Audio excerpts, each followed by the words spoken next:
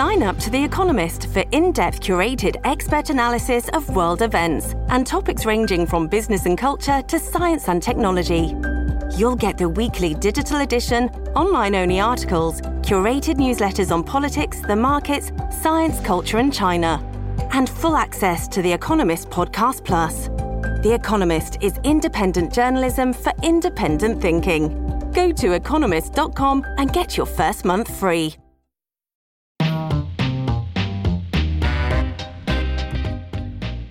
Last month, Maricopa County Attorney Alistair Adele ended her 3-year tenure in a hospital amid concerns that she was losing her battle with alcohol abuse and after the top section chiefs noted they didn't think she was up to the job. It sparked a dash to qualify for the election to replace her and a lightning round of interviews for an interim boss. For now, the Maricopa County Board of Supervisors has appointed Republican Rachel Mitchell as her interim substitute. If that name sounds familiar, it's because in 2018, she handled questions for Senate Republicans of the woman who accused Supreme Court Justice Brett Kavanaugh of sexual assault when they were both teens in the 1980s. Candidates had just 2 weeks to file paperwork and gather signatures to qualify for the August primaries in their bid to take over one of the largest prosecutorial teams in the country. Welcome to The Gaggle, a politics podcast for the Arizona Republic and azcentral.com. I'm your host, Ron Hansen. I cover national politics for the Republic. This week, I'm joined on Zoom by 2 Arizona Republic reporters, Robert Anglin, who's been closely following the Alistair Adele story, and criminal justice reporter Jimmy Jenkins. Robert, Jimmy, welcome to the show. Thanks for having us. Glad to be here. Jimmy, let's start with you. First, welcome to The Gaggle. I believe this is your first appearance. What do we know about Rachel Mitchell and her qualifications to head the county attorney's office? Mitchell has 30 years of experience as a prosecutor. She has served as a bureau chief at the county attorney's office. She oversaw teams of prosecutors for 17 years, including the Sex Crimes Bureau, which prosecutes crimes that involve child molestation and adult sexual assault. She was also one of the 5 division chiefs, as Robert reported, who called for Adele to resign in February and sought investigations by the State Bar of Arizona and the Maricopa Board of Supervisors. And of course, she received national attention in 2018 for her role as an interrogator in the congressional hearings leading to the appointment of U.S. Supreme Court Justice Brett Kavanaugh. So she has claimed to be the candidate with the most experience for the job. And she says she knows the office inside and out. Has she indicated what, if any, changes she plans to make to the office? She talked to the public and the press at her swearing-in ceremony this week about how she wants to be a present leader and an engaged leader. She said she's been showing up for 30 years and she'll continue to show up. She talked about how she wanted to handle cases with competency and compassion, so she didn't want the office to paint people with broad strokes. And she also said that she would communicate more with the public than her predecessor through the press. She acknowledged the big problems of the case backlogs and staffing shortages at the county attorney's office as her priorities. And she kind of warned, this is not going to be an overnight fix, but it's going to take an extraordinary amount of hard work. Gina Godbehere, prosecutor for the city of Goodyear, and Annie Foster, general counsel to Governor Doug Ducey, were also in the running for the interim post. Do we know why the county went with Mitchell instead? A lot of people I talked to expected it to be Mitchell, even though Annie Foster had the support of the governor. I think the board wanted someone who could steady the ship, so to speak, or right the ship, as one of the county supervisors said. Supervisor Clint Hickman, the morning the decision was made, the appointment, said he was impressed with all 3 candidates, but he said Mitchell was the best choice to take on the challenges of the office at the moment. Supervisor Gallardo said it's important to have someone who can start, right away, moving the office forward, taking on tough challenges. He actually commented that he had favored opening up the process to others to apply, but he went along and respected the board's decision just to look at these 3 Republican candidates who had qualified for the ballot. Supervisor Gates said that Mitchell did an excellent job stepping in when Bill Montgomery was appointed to Supreme Court. So that stayed with him as far as her qualifications.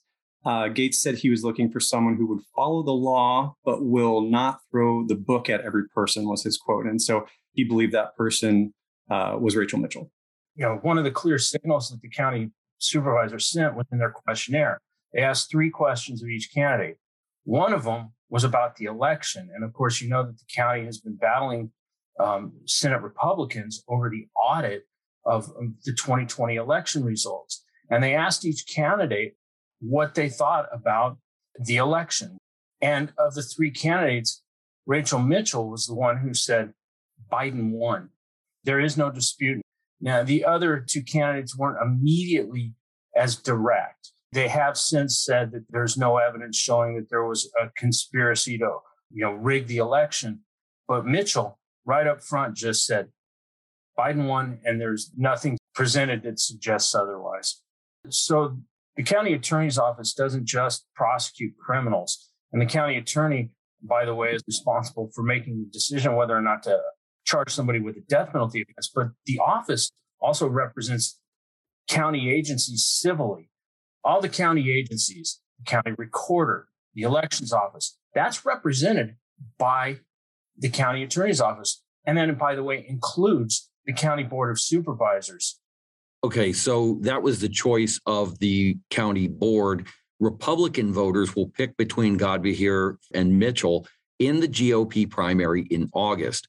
What have the other 2 women said about their priorities, Jimmy, for this office? And what have they said about Rachel Mitchell? When we look at their responses to the questionnaires that they filled out for the appointment, Foster said she would work to ensure that the office was able to fulfill its duties in compliance with state and federal law. And that's something that she wanted to look at right as she got into office. She also committed to, quote, mending the relationship with law enforcement.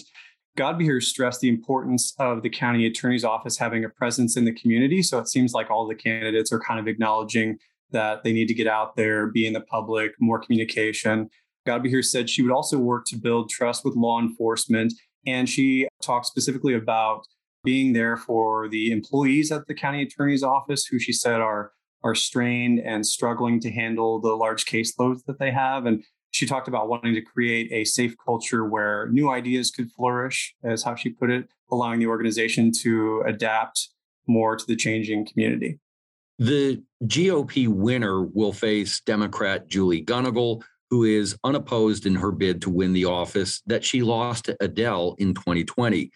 What is Gunnigal saying about her plans, and are they any different than what she was offering voters 2 years ago?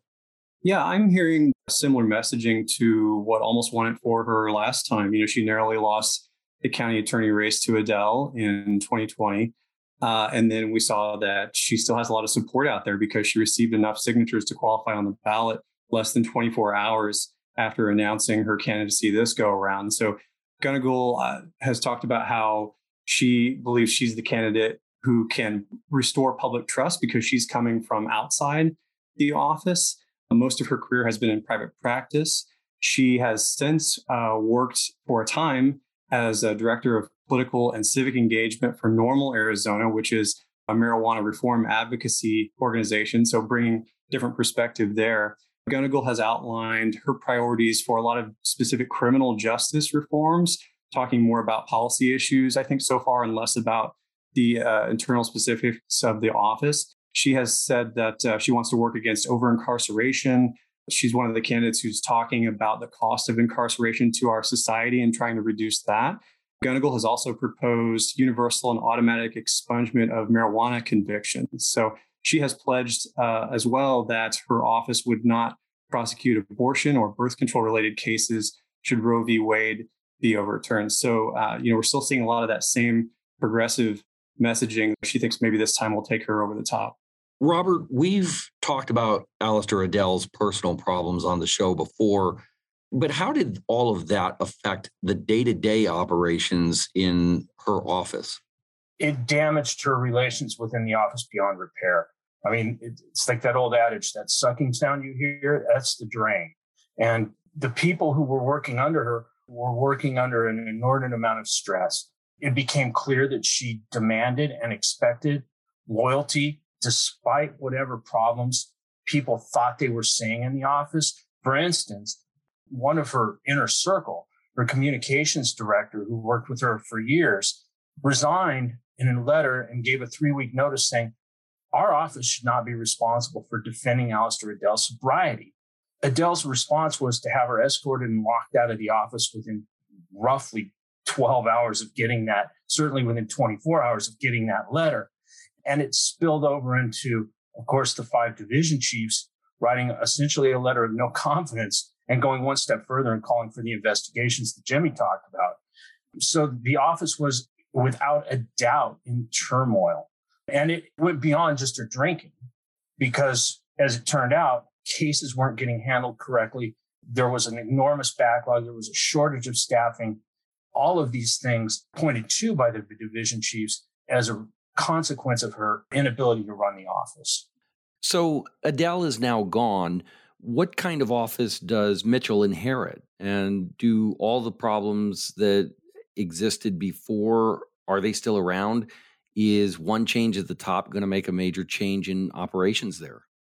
Mitchell inherits a mess, but she may be in a good place to address it since she was one of the top 5 prosecutors in the office. She understands, at least in theory, what issues need to be addressed, what needs to happen. She has an intimate inside look at that office. Whether or not she does that is another story, of course. So given the spectrum of problems that you've identified, Robert, and with her personally no longer in the office, is there anything that especially is impactful for the public or especially an urgent need to manage with personnel or such that you would expect Rachel Mitchell to address immediately? Given what I know of the office, I would expect her to start addressing staffing shortages and case backlogs. Clearly, one of the things that we discovered in the investigation was that they forgot 180 misdemeanor cases. They just forgot to charge them. Well, a case occasionally will slip under the radar of the statute of limitations to en masse just forget 180 cases, which included domestic violence, DUI, criminal trespass, damaging gun. I mean, there were a lot of serious cases that just had to be dismissed because they weren't filed on time. That's a staffing issue. That's a personnel issue, and that can be managed. One thing I think is interesting, though, obviously, whoever they put in that office now, from the Board of Supervisors' perspective, is likely the person they expect to win the election. That puts Mitchell in the unenviable position of having to run for office. At the same time, she's trying to clean up the office. One thing that could happen is that one of Mitchell's key supporters was Rick Romley, and he had called former County Attorney Rick Romley, a Republican, extremely well-respected, still sought after for not just investigations, but opinion on legal ethics. Rick Romley also supported Adele and mentored her and campaigned for her. But he was one of the first to call for her to resign when he realized the office was falling apart. He then supported Mitchell in her bid to run the office. And it's possible that they could call him in as a consultant to handle the part of the office that needs to be corrected immediately while Mitchell focuses on perhaps campaigning. But that's me reading into it. Jimmy, when they talk about things like community relations and trying to be more engaged, it seems to sort of speak to this subcurrent of distrust with police and law enforcement more broadly. We have a Phoenix Police Department that's come under a civil rights probe. There's also been accusations of impropriety related to gang prosecution. What have any of these folks said about trying to manage that? Well, I haven't heard many of the candidates address those issues specifically. Everyone is kind of talking about just the overall need to restore trust with the public. But I think, yes, that's absolutely what they're referring to. You know, you had the county attorney's office working with the Phoenix police office to make up these charges to suppress people's right to be out there in the streets protesting. So, I mean, that's a pretty fundamental challenge to the things that a lot of people hold dear, their expression of their speech and their rights to be out there protesting. So it just shows you like what a huge challenge whoever the new full-time county attorney is, and especially right now for Rachel Mitchell serving out the rest of the year until the election, is going to be restoring that trust because it's been violated at such a deep level with so many people in the community. Well, gentlemen, thank you both so much for joining me this week. Listeners can find your work over at azcentral.com, but if people want to follow you on Twitter, where can they find you? I am at Jimmy Jenkins. I'm at Robert Anglin. That's Anglen. Okay, that is it for today, Gaggle listeners. Before you go, please rate and review our show and share this episode with a friend. If you want to reach out to me on Twitter, I'm at Ronald J. Hansen. That's Hansen. This episode was edited and produced by Amanda Liberto and Kaylee Monahan. Thanks so much for listening to The Gaggle, a podcast from the Arizona Republic and azcentral.com. You can also follow this show and other Arizona Republic podcasts like Valley 101 and our new bioscience program, The Lab, on Twitter at AZC Podcasts. For The Gaggle, I'm Ron Hansen. We'll see you next week.